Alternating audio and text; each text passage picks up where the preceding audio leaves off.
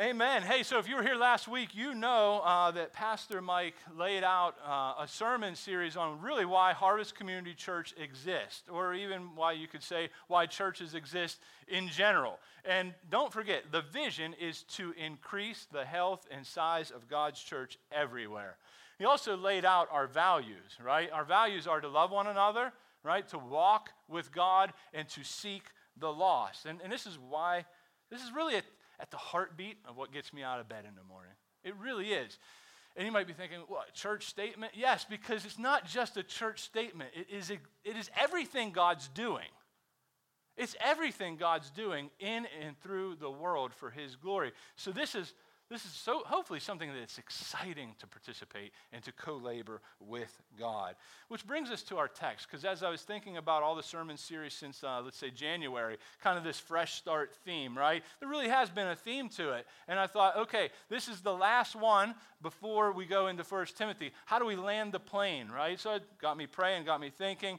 And that really brings us to Ephesians 5:15 today.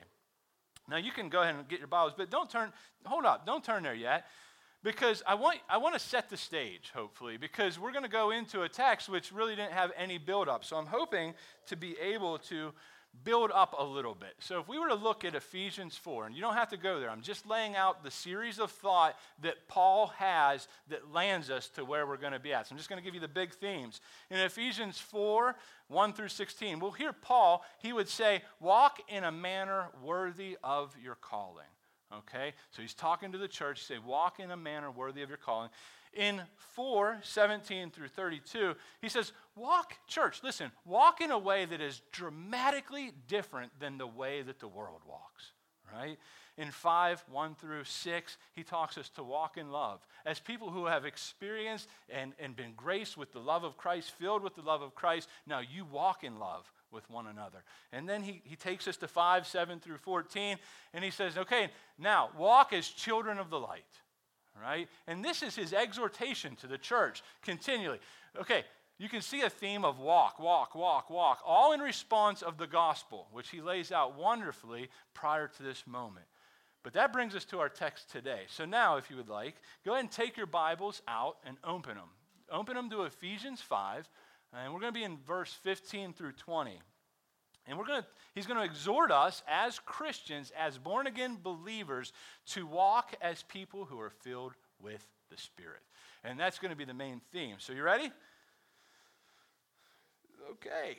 All right, good. I hope. Come on. Listen, church, you are allowed to talk back. It's good. You're not allowed to talk back in a way that's not, profitable, but are you ready? All right, good. Hey, so what does it mean to be filled with the Spirit? When this happens, listen, I want you to know, it's going to show itself in wise living, it's going to show itself in worship, and it's going to show itself in witnessing to the community. So, with your Bibles ready and turn to them, let's read Ephesians 5:15 through 20. I'm going to read it in its totality, then we're going to work our way back down through, all right? All right. Look carefully then how you walk. Not as unwise, but as wise, making the best use of the time, because the days are evil. Therefore, do not be foolish, but understand what the will of the Lord is. And do not get drunk with wine, for that is debauchery, but be filled with the Spirit, addressing one another in psalms and hymns and spiritual songs, singing and making melody to the Lord with your heart, giving thanks always and for everything to God the Father in the name of our Lord Jesus Christ. All right, we're going to start in 15 and 16. I want you to know, listen, here's your first fill in the blank. These days are evil, and time is short. So let's seize the moment and live out our lives faithfully in the world that God has made. These days are evil. I'm not going to spend much time here, right? Because I don't think I have to, right? You realize this. If you think back to 2 weeks when Mike was preaching on the sanctity of human life, I don't have to say any more than to realize these days are evil. When you see the staggering numbers and you think about the tragedy and the war that's happening within the womb, it's pure evil, right? Or maybe you just turn on the news, or you go online, or you read the newspaper, if you even know what that is, or if it even exists anymore, and you start to see what's happening around the globe. you start to realize, I don't have to convince you these days are evil. They're evil. Well, okay, what's he saying? Well, okay, because the days are evil, therefore we must look carefully, Christians, at how we walk. Or maybe to say it another way, be alert and be ready, church. Be ready, because the days are evil. Walk wise, right? Live out your life faithfully and seize the moment, right? That really is at the heart of the first piece of the text. Seize the moment. Why? Because this moment will never come again. This opportunity will never come again. And you got to know, man, to live like this, it's not going to be easy. It's not going to be easy to always be thinking intentionally about the gospel and living a life on mission with Team Jesus, right? It just won't happen because it's easy to get busy in our lives and to miss the point. Not only that, but the days are evil. Yes, there will be much opposition. The unholy trinity of what? The flesh, the world, and the devil wage war against us. So Jesus reminds us, be wise as serpents and innocent as doves as you go out in this evil world. Don't disengage, engage, but stick close to me. And so many times when we think about that, we think of walking with wisdom in this evil world. We think, well, the thing that would hold us back is the big blatant sins, right? I think many times we make them say, well, at least I'm not doing this, right? And whatever this is generally some huge sin. And yeah, big sins are included, but that's generally never the thing that keeps the Jesus follower off track. Many times it's much more the little choices that we make daily. It really is. As you think about your own life, it's the little things. It's just the gradual degrading of your life. It's the hitting the snooze. And I'm not going to beat anybody up on any of these things. You have to think about that yourself. But it's the little choices we make every day. And this point was wonderfully illustrated in the book called Screwtape Letters. And maybe some of you have heard of it, maybe even read it. I got to tell you, it's a book written by C.S. Lewis, and it illustrates this point wonderfully, right?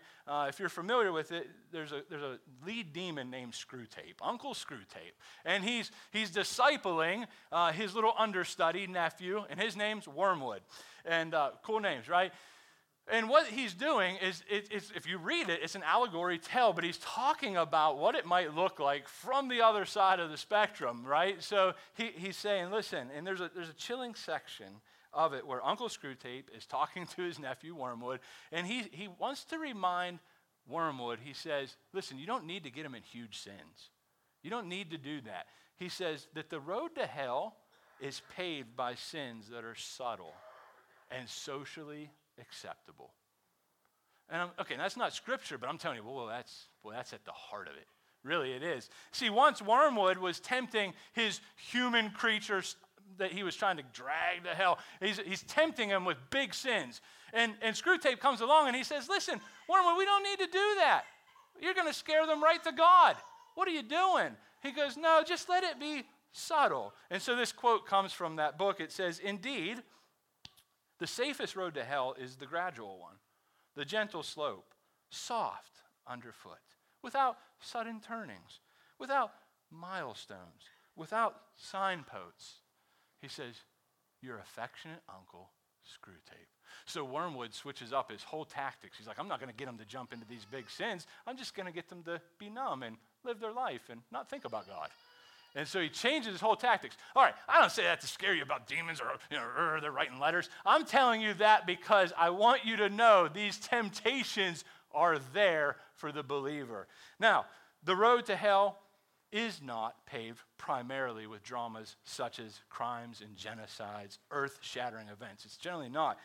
It does include that, of course, but it's much more the case of someone who is just self-indulgent, living a me life, and not even thinking about God and just seeking to be happy in the world that he made, apart from him. That's the road to hell. Well, we see that Paul says, listen, it starts with uncontested thoughts and desires that seem harmless, but they're going to carry you in a direction you do not want to go, contrary to God's will. So walk carefully, be wise, right? Make the best use of the time, he says. Well, for instance, what would that look like? Wasting time. Anybody got ideas? I got some, because I thought, Scott, what about your life? Where do you, Scott Rising, waste time? And I came up with a long list, but I'm only going to share a few with you. Facebook, right? That could be one. Netflix, that could be another one. Exercise, probably not, but maybe. Right? and you're like, you've never wasted time with exercise. I agree. And I want you to know, are you saying Netflix is bad and Facebook's bad and exercise is bad? No, I'm really not. I'm really not. They're neutral. They're neutral. It's what your heart does with them that could make them bad. It's when we take potentially a good thing and we make it an ultimate thing. It starts to become the center of our lives. That's when it becomes a very bad thing, because at the center of our lives needs to be God, and everything flows from that. Right? Well, we need to look at how to seize the moment, not waste time with selfish desires, but redeem the time. That's what Paul's telling the church right here, right now. Well, what's it look like to redeem the time? That's a good question. I'm glad you asked. So on the flip side of the coin, redeeming the time is, well, you have to answer that for yourself. But I think it's anytime you can get yourselves around humans. That's a good start, because you can't just, well, you can love yourself. You ought not. But when you're around other people, you have an opportunity to love people, right? And so it could start with that. I'll say this, be a continual learner. Don't think you know it all. Always seek to stay humble. And that takes God's grace to do that, because by nature, we're a proud people. But seek to learn. Read a book on parenting. Read a book on marriage, right? A gospel-centered book. Get good podcasts into your mind. If you're struggling with finances, this and that, seek to learn, right? So redeem the time. Maybe you have a drive to work. Listen to something. Plug in some great worship music that has God at the center and exalts him. Sing out, right? Pop in some podcasts as you're mowing this summer. Redeem the time. But I want you to know, my goal as your pastor is not to be your Holy Spirit today. It's not to tell you what you need to do or not do, because I don't know what you need to do or not do. But I do want to encourage you to talk to your Father in heaven and allow him to examine your heart and ask him, are there ways that I'm wasting the time you've given me? If Jesus were to return tomorrow, would you be excited about how you lived the last week or so? Ask yourself that. And then when he reveals, here's where you need to change by his grace, by his Spirit. This always happens when you're in the Word, when you're in prayer, and when you're in community with others, because people have a way of just rubbing us wrong. But God uses that to change us. And so I want to encourage that. Now, as you do, I think you'll notice patterns in your life that you need to change, and he will give you the grace to do that. Prime example, I'm going to share one with you that God used in my life years ago. Hunting. Now, hold on, men, and maybe some ladies. I'm not saying hunting's bad. I'm saying if you hunt to the glory of God and give me jerky, right? So, hunt. But there was a time in my life where I was hunting a lot, and I was working a lot. I had worked at a company that required 6 days a week, 60 to 65 hours a week, and Sarah was just a baby. And I loved hunting, man. It just consumed a lot of my thought, time, and energy, and it was never in a way that I thought was inappropriate. But I remember one night, I'm sitting in a tree stand, and it was horribly cold out, and the rain was hitting me in the face, and I'm sitting there, and I had not seen a deer, and I had not seen my wife or my daughter all week. And I remember sitting there thinking, what are you doing?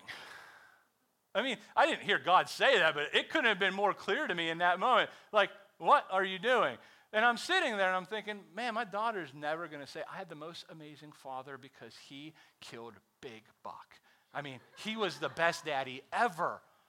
I just knew she was never going to say that. And so in that moment, it was like, no, but she'll say I have a good daddy by God's grace because I spend time with her. So I just got out of the tree stand. This is all God's grace. This is nothing of me. I get out of the tree stand, and I go home, and I never went back. And that was like, we're talking 10 years ago. That's what I'm saying. God, listen, there are times in your life he'll do that to you, and you just got to listen. You just got to listen. Now, I'm not saying stop hunting. Don't hear me wrong. But maybe there are things that you are doing that just aren't kingdom building, and you need to change. Well, ask God. He'll lead you. Okay, moving on. Paul then moves us on, right?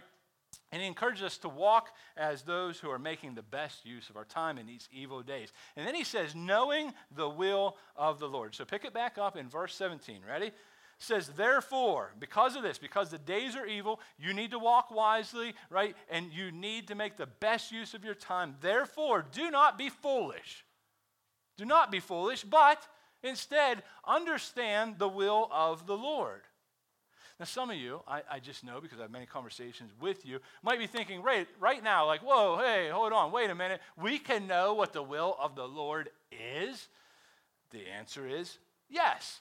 Otherwise, the Bible is extremely, Paul's being rude. He's saying, understand what the will of the Lord is. No, God's going to hide it from you. You'll never know. That would be rude, right? No, God does have secret things that we'll never know about until he reveals them, maybe in heaven. But he certainly wants to know, he wants you to know what he wants from his children. So he reveals his will through his word, right?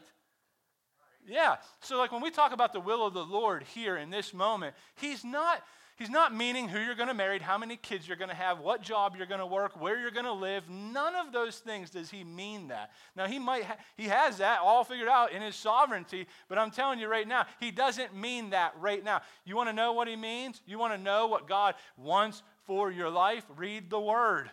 He reveals it, right? Do this. Don't do this. Don't be a fool. Is that God's will for you? Yes, don't be a fool. Know what I want from you. How? In my word. Because that's how God primarily reveals himself. And just so you know, it generally always boils down to this. God wants you to be more like him and less like yourself. You want to boil it all down. What is God's will for your life? I'm telling you, that's his will for you, is that you would be less like you and more like him. Because that brings him glory, and it's good for us to be like him. All right, so to do that, we must stick close to Jesus. We must stick close to Jesus. We must seek to know and do the will of the Lord while living in these evil days. Well, how do we do that? Well, Paul gives us some hints in Romans 12:2. By the way, God doesn't want it to be a secret for you, right? It isn't like figuring out some patterns in the Bible, right? No, Romans 12:2 says this, do not be conformed to this world, church, Christian, born-again believer. It's easy to be conformed. This world wants to shove you into its pattern, right? It wants to shove you into its mold. And he says, do not be conformed, but be transformed. How? By the renewal of your mind, that by testing you may discern what is the will of God. You might know what is good, what is acceptable, and what is perfect. So we must be transformed by our minds, not just our external behavior, but the way we think, because our minds must be transformed through the Word of God. And I got to tell you, that's not the wisdom of our culture and of this age. It's really not. To prove my point, there was a book that was turned into a movie called When a Monster Calls. My wife and my daughter and I went to watch it. It is like a children's thing. It's, I got to tell you, there's a part in it. There's parts I liked about it, by the way. It had Liam Neeson as a voice. I mean, how can you not like that as a man? But it had this one point, this one quote, and it said this, you do not write your life with words. You do not write your life with words. You write it with actions. Well, that sounds good, right? That's like, yeah. And then he says, what you think is not important. It's only important what you do. And I'm like, oh, booknote that. That's a good conversation for the ride home. So I bookmarked that, right? And actually it came out months later as we were talking. Boy, that's wrong, but that is the wisdom or lack thereof of this age. It's not important what you believe. It's only important what you do. The problem with that, you and I do what we believe. Believe that. I promise you, right? What you think will always drive your behavior. And so Paul's problem is never primarily with your behavior. It's always with your beliefs. That's why he's always saying, set your mind on things above. And out of that will flow a changed life. If you try to clean up your behavior before you change what you believe, you just become a religious person. And you'll be miserable, and you'll make everyone around you probably miserable. He understands that believing will affect your behaving. Right believing leads to right behavior. The gospel that saves us is the same gospel that transforms us. That's why we must be transformed by the renewal of our minds. And by the way, this will take effort. This will take discipline. It will take you to pick up your Bible and to open it and to read it. You will not just get zapped. It doesn't work that way. And I talk to people all the time, and they're like, and I'm not saying this to make anyone feel bad. I'm just saying you're never going to get zapped with wisdom. You're never going to get zapped with holiness. Nobody drifts their way to be more like Jesus. It's intentional. It's intentional. And whatever that means for you, but we must seek him with all our effort, and then we need him to give us the power.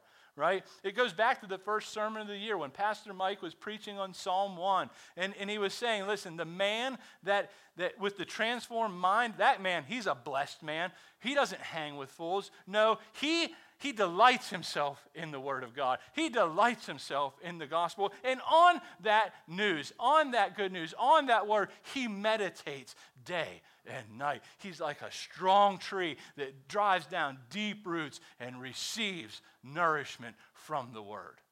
That's exactly what he's saying, and that's what we need to do as well. Listen, you and I, we need Christ who died for your sins and died for mine. We need grace. You know what else we need? If we're going to do any of the things that we've discussed leading up to this sermon, we need power. We need power. Because you and I, man, we ain't got a chance apart from the Holy Spirit giving us that power. And the good news is Jesus did not leave us alone to figure it out on our own. He gave us a helper, another helper. He says, I'll give you. He gave us the Holy Spirit who leads us into truth, understanding the revealed word of God through his word, and as we seek to follow him. So yes, when we read the Bible, it always takes our meditation, yeah, but it also takes divine revelation to help us see, to help us understand. So ask him. Ask him to do that in your life as you read the word. I promise you, he delights to answer that prayer. He delights to. God, I want to see you as beautiful as you are. I know that I see with a dim eye. Help me to see your beauty in your word. And he's like, oh, son, daughter, I've been longing to hear that from you. How about this? I'm telling you, he does this because I have already told you many times. I used to come to the Word of God as a born-again man and just not see anything that made me excited until I had no chance except for what he would do in and through me. And he did. So, church, we must be filled with the Spirit by getting drunk on the written Word of God, by getting drunk on the good news of Jesus, by getting drunk on the gospel. We must saturate our minds with it and pray that the Holy Spirit would fill us to the brim so that we'd have more of him and less of ourselves, so that what spills over into this world is good, acceptable, and perfect. Simply put, you cannot know God or what he desires from you if you do not know God from his word, because that's how he chooses to reveal himself. Because I'm telling you, if you think you know God apart from his word, chances are you've made God in your image. You've probably formed your own God. And it's in your image, the way you want him to be. But that's not who God is. God tells us who he is. And we don't get to change him so that we like him better. We have to be changed. We have to be transformed. And that happens in the word. So, church, let's get drunk on the gospel. Drink deeply. Why? Well, this is pleasing to the Lord, right? And it leads to worship. It leads to witness. So let's pick it back up in verse 18. I think you'll see that. All right. Verse 18 of Ephesians 5 says, and do not get drunk with wine. Why? For that's debauchery, but instead be filled with the Spirit, addressing one another in psalms and hymns and spiritual songs, singing and making a melody to the Lord with your heart. Give thanks always and for everything to God the Father in the name of our Lord Jesus Christ. All right, church, listen. Seeking to be continually filled with the Spirit leads to wise living, worship, and gospel witness that flows from a thankful heart.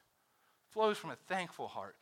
Okay, just so you know, I've already said this, I want to be very explicit. We have zero ability to do anything of eternal value apart from God blessing it. I have zero chance. We need him to do everything as we work, right? That's why in Psalm 127:1, it says, unless the Lord builds the house, those who build it labor in vain. But that doesn't mean we just don't do anything. As Mike laid out very clearly from the scriptures last week, we participate, we work, but we are working with faith, trusting that God's going to be the one who's doing all the heavy lifting in the background as we work with those, hopefully, who have wind in our sails. You know what I mean? So we're working, but we're trusting He has to do this. You and I have zero ability to open any blind eyes. Holy Spirit, do this. God, do this. Help them see. Help them hear. Open their hearts, right? That's what we're praying for. And so we work with faith, trusting that God will make our work not in vain, because He's a good God. He's like that, right? Know that the kingdom of God does not consist in talk, but it consists in power, right? The gospel is power, and that is talk, but it comes as the Holy Spirit brings and accompanies the word as it's preached. If we're not disturbed, church, by the way, of how little you and I can do in our own power, if you're not disturbed by that every day, you'll never be desperate enough to pray for God to do it. And you'll always be exhausted, saying, this doesn't work for me. Every day I'm reminded, man, I can do nothing. God help me. God help me. And I'm telling you, He loves to answer that prayer. And so I'm asking you to be praying that every day as you go out. All right, so let's not be the church that does not grow in health and size because we wrongly think that we got it figured out. We don't, as is evident in your leaders. But we're seeking Him and we're trusting Him, and He gets the glory in that. I never want us as a church to hear, you do not have because you do not ask. Let's be persistently seeking, knocking, asking God to do these great things in and through our church for His glory and for the good of our church, for the joy of His people and for the good of this world. Let's do that, right? Yes? Let's seek to be continually filled with the Spirit. All right, I'm anticipating some of you might be like, I don't know about that. I don't like that. So I've anticipated that argument because I know it probably makes some of you uncomfortable. Well, aren't we already filled with the Spirit the moment we believe? Answer, absolutely. Yes, the Bible could not be more clear that every born-again person receives the Holy Spirit the moment they place their faith in the person and work of Jesus Christ. Some examples. 1 Corinthians 12:13 says, for in one Spirit we were all baptized into one body, and all were made to drink of one Spirit. Then in Romans 8:9, the second portion of it says, anyone who does not have the Spirit of Christ does not belong to Him.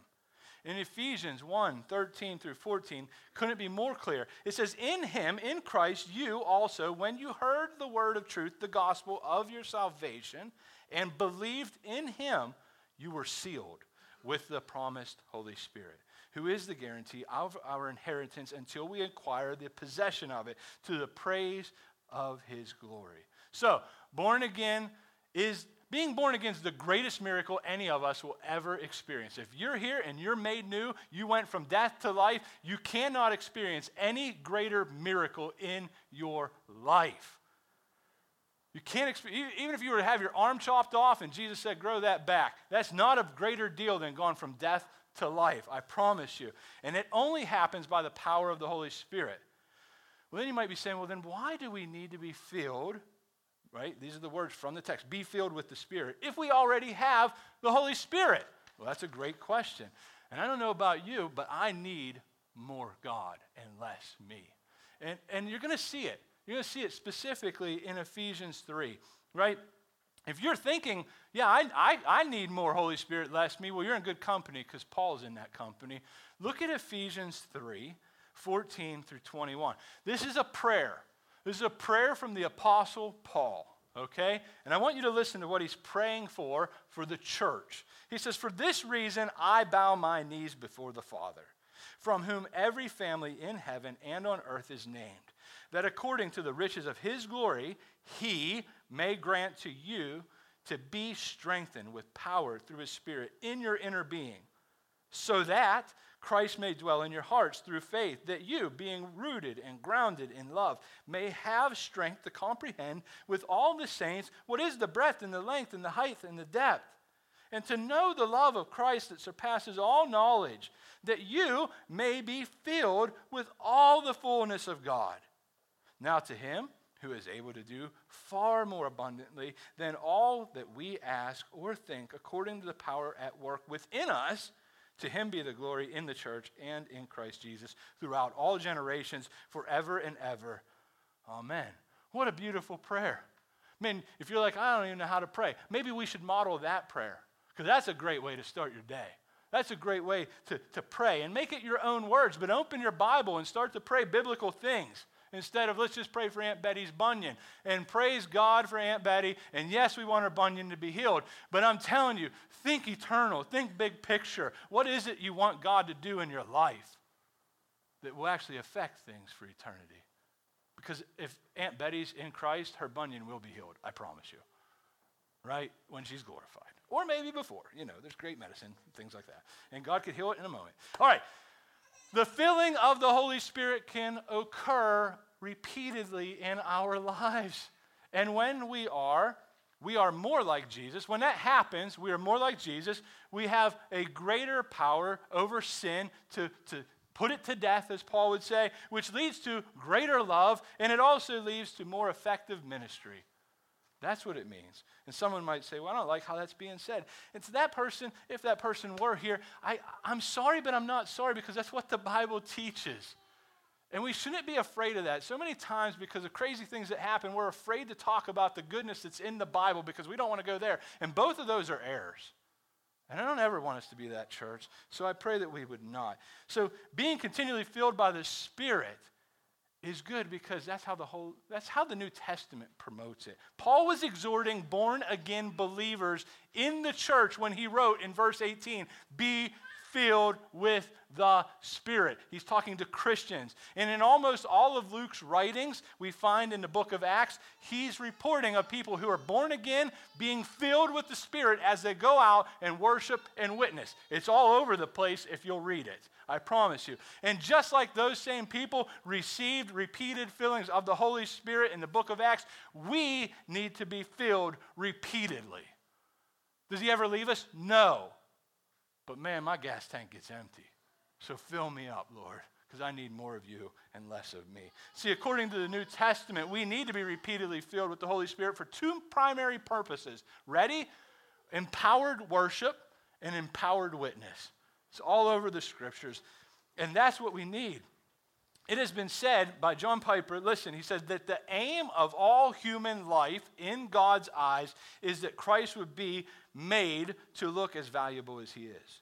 Worship means using our minds and our hearts, our bodies, to express the worth of God and all he is for us in Jesus. He says there is a way to live, a way to love that does that.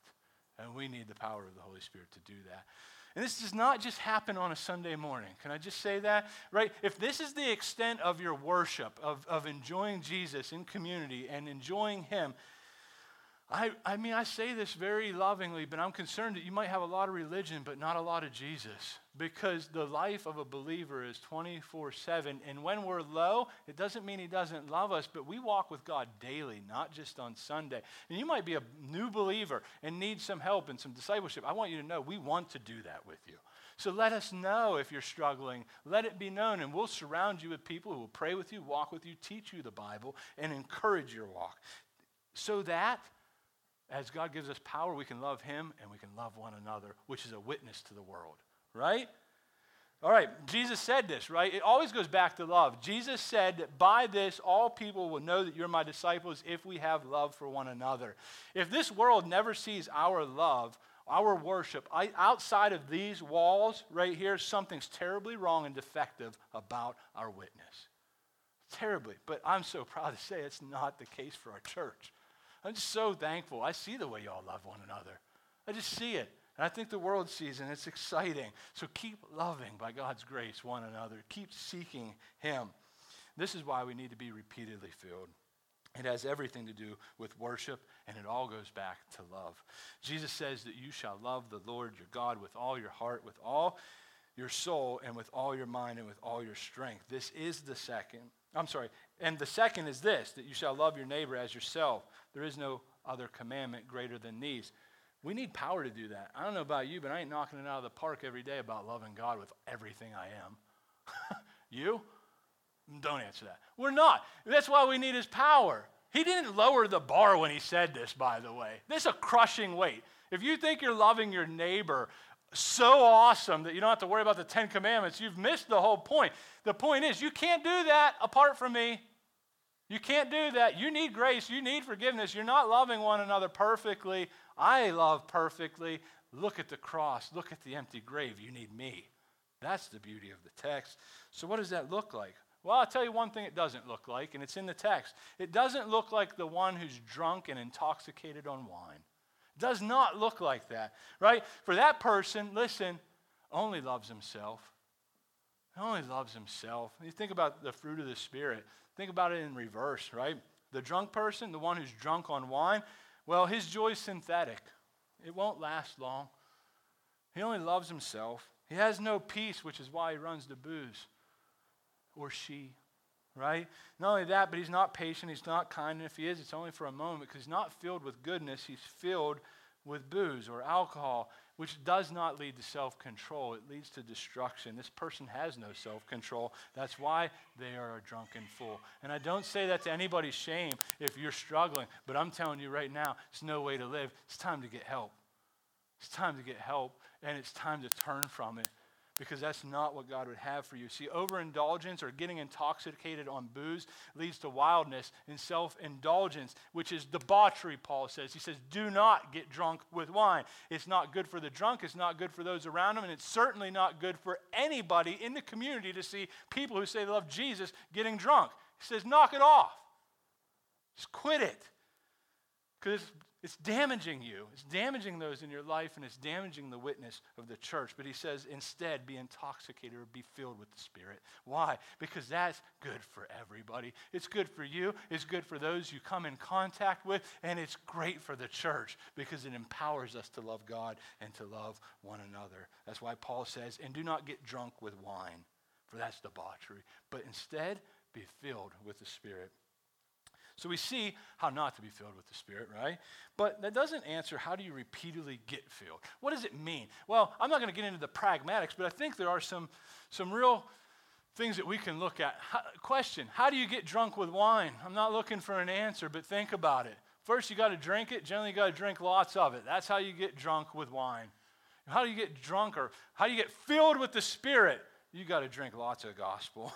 You got to drink lots of grace. You got to get in the Word. You need to be in community. You need to be in prayer. See, being continually filled with the Spirit means drinking deeply from the fountain of grace that is found within the gospel. This means setting our minds and our hearts on the things of the Spirit through His Word and directing our eager attention to the good news found in the Bible. It's surrounding yourselves with people who love Jesus. It's running that race. It's praying together. It's worshiping together. It's singing together, not just on Sunday morning, but in community groups, outside of community groups, in every which way, so that when we go into the world, guess what? They see a gospel witness, because you can't hide that. I mean, that is a light. You see people loving one another. I've seen this in different churches, not just Harvest. I'm saying different churches where, man, you can say, I don't know where they go to church, but I know that's a gang of Jesus people. And I've asked them, hey, where do you guys go to church? We go here. That's awesome, because you can't hide it. And if we do this long enough, we will get drunk on the good news of Jesus Christ. As a matter of fact, we'll get addicted to the Spirit. And instead of being dependent on substances like booze, we will realize we are dependent upon the same Spirit that raised Jesus from the grave. And that, my friends, is when things start to just be amazing in the life of the church, in the community that God has placed us in. So to do that, we need to be in the Word. But we also need to pray. We need to ask God to do this. So I'm asking you, church, will you do this? Will you read His Word? Will you gather? Will you pray? And I know many of you already are. I see many heads shaking. Yes, I'm so excited about that, because that's what we desperately need to do this mission that God has us on. And that's exactly what Paul asked God to do when he said, fill us with all the fullness of God. So, last point, to be continually filled with the Spirit requires that we drink deeply from the fountain of the gospel. The good news, right, of what Jesus has done. In the Word, pray and ask our good Father to fill us, and worship King Jesus as we witness to the world by the power of His Holy Spirit. To drive this point home, I got two quotes that I want to read. And I know quotes, they sometimes will fall on deaf ears. So I need you to pay attention and fix your mind on the words I'm about to read, because these are great quotes. Don't miss them. Ready? To drive this point home, here's a great quote. Ready? And quote. The Reformation was a time when men went blind, staggering drunk, because they had discovered in the dusty basement of late medievalism a whole cellar full of 1,500-year-old, 200-proof grace. Bottle after bottle of pure distill of Scripture, one sip of which would convince anyone that God saves us single-handedly. The word of the gospel. After all those centuries of trying to lift yourselves up to heaven by worrying about perfection of the bootstraps of your own life, suddenly turned out to be a flat announcement that the saved were home before they ever started.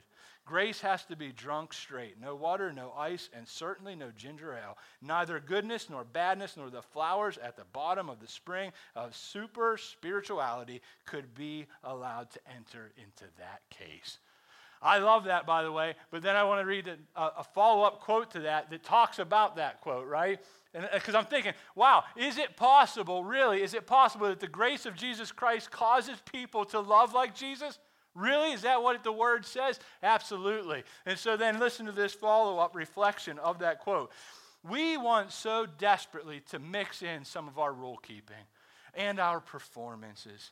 We'd give anything to add something to our own label. But it never turns out as the way we would hope. We start to feel like we can't keep up our end of the bargain. We feel as though we've failed.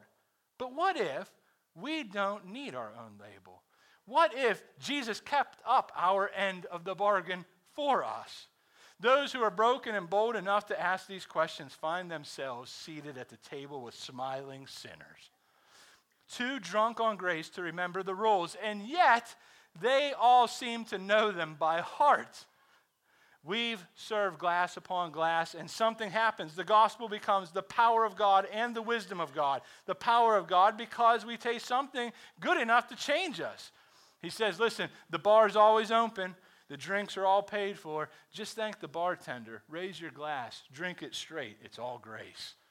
I'm like, I love that. Some of you might be thinking, I'm confused. What are we talking about? I want you to know what he's saying is, drink the good news of Jesus Christ, that he lived the perfect life, that he died the perfect death, the death that you and I deserve. He became an enemy so that you and I, enemies, could become born again, brought into the family because we've done anything? No, because he's done everything, and now we get to enjoy him forever.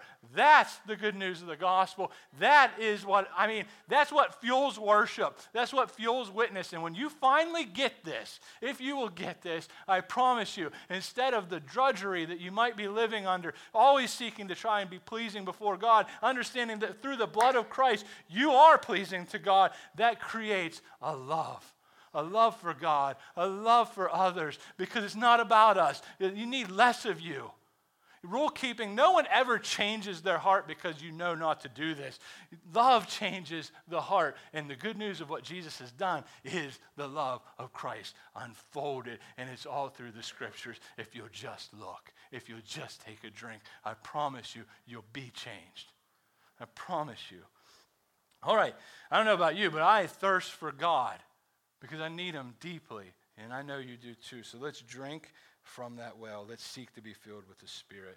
This will not lead to debauchery like wine or beer or drugs. It will lead to real love, real joy, real peace, real patience, real kindness, goodness, faithfulness, gentleness, self-control. That's the fruit of the Spirit. That's the fruit of the Spirit. And that is him at work in us, which will then lead to what? Witnessing. Songs we sing as we celebrate the joy that we have in Jesus. And this is where Paul lands the plane, in a sense. See, our hearts need to be filled with these words that build up our lives and bring glory to God. So look in verse 19 and 20. He says, okay, so as you're filled with the Spirit, right, what happens then? Well, you're addressing one another in psalms, in hymns, in spiritual songs. You're singing and making melody to the Lord with your heart. Give thanks always and for everything to God the Father, in the name of our Lord Jesus Christ. Okay, church, what does that look like, right? Because I remember reading this a long time ago thinking, that might be weird, right? Is this like some strange musical? Like we all just show up and start singing, hello, Julie, how are you? And like, because it's kind of like what it says. Well, I hope that's not the case because none of us are doing that, and I'm hoping to never do that because if you've ever heard me sing, you would not want that. So what is he saying? What is he saying? Well, I think as you see a people gather that love Jesus, and as the gospel has changed the way they live, you'll see a people who worship together, right? And so I just want to encourage us here in Indiana. Many times, and this is not meant to be heavy at all, when we come in, man, like we're all talking and this and that, can I just gently and lovingly encourage you as your pastor that to come ready to worship, and when the first song is being sung, to be ready to sing. Right? And it doesn't start just here in the morning. So like, I know you're excited to greet one another. Good, stay late. Go to community group. Greet each other prior to the moment we're singing. But when we start singing, could we come forward ready to worship King Jesus together? And let's sing out. And I'll tell you, worship doesn't just start the morning you wake up because everything's warring against you, right? I mean, we only had Sarah. I remember how hard it was to get one kid out. I pray for many of you moms and dads daily because I know how hard it is. It's just so easy to just hit, I can't go today. Many of you make the effort to come. Praise God for you. I'm so thankful that you're here because it's just beautiful to see you and your families make Jesus and worshiping Jesus together your a priority in your lives. So praise God. But let's come, and when that first song starts to be sung, let's be ready to sing. And if you're late, there's grace, man. There's tons of grace. No one's even paying attention to that. But instead of being in the back talking, walk forward when the song begins. And if you're like, I'm in a conversation, I don't know how to get out of it, grab them by the hand or the arm and say, let's go worship Jesus. I bet you they'll follow you. Right? It's an area we need to grow in. It really is. And I say that with the most love and compassion in my heart. But we're here to worship when that song begins. And that's not the only way we worship, but this is really important that we grow as a church here. Then I would say, come ready. Come ready. What's your Saturday night look like? I'm not trying to give you law or rules, but like pray, get to bed at a good time. Whatever it takes for you to be ready to come in. Now there's going to be times you're going to come in dry. I know. There's days when I'm like, man, I'm not, let's say, quote unquote, feeling it. God help me. Make my heart in tune with yours. And let's encourage one another to do that because that is what will absolutely shape our church in this community. Okay? All right. Listen. A life filled with such thanksgiving will show itself in joyous worship that will lead to a witness that cannot be denied in this community as we're filled with the Spirit, as we love one another, as we walk with God, as we seek the lost. Amen? All right, church. I'm so excited to run this race with you. Let's seek by God's grace to increase the health and size of his church everywhere until the Lord returns or he takes our last breath and we go to be with him forever. All right, let's pray. Oh, one second. I want to say this because I just think, man, if I miss this, if there's someone here and they're like, dude, I don't even know what you're talking about. I want to say this. If you're here and you don't know Jesus, I want you to hear the words that he would say to you. Because everybody here is thirsty. You need to know that. When I say thirsty, I mean your heart longing to be satisfied. And Jesus, man, at the end of the feast, he stands up. He says, if anyone thirsts, let him come to me, come to Jesus and drink. He says, whoever believes in me, as the scripture has said, out of his heart will flow rivers of living water. So I guess I want to say to you, if you're here, I want you to know Christ loves you, and it was displayed beautifully as he humbled himself, as he came to this earth, as he put on flesh, and as he walked the life that we could never live. He knows you're not satisfied, and he knows the things of this life will never satisfy you. And he's saying, come to me. Come to me. Receive grace. Receive forgiveness. Believe in me is what he's saying. So if you're here and you're like, man, I want to be satisfied. I want to have real life. I feel like I don't have that. I want you to know it can only be found in Christ. He is the way, the truth, and the life. Nobody comes to the Father except through him. It's time to repent of your sins. And when I say repent, I want you to know what I mean by that. It's time to stop living as though you're God. Because you're not God. And you have a God, even if you won't recognize him. And I want you to know you're under his wrath, and you need a Savior, and Jesus Christ is that Savior. And so if that's you, today's the day, I pray, of salvation, that you would turn from yourself and put your faith and trust in the person and work of Jesus Christ and have life because he loves you. And his love was perfect displayed on the cross where he died in your place for your sins. And he rose from the grave because sin could not hold him down. And he is the one who offers eternal life. There is no other place to be satisfied except in the person and work of Jesus Christ.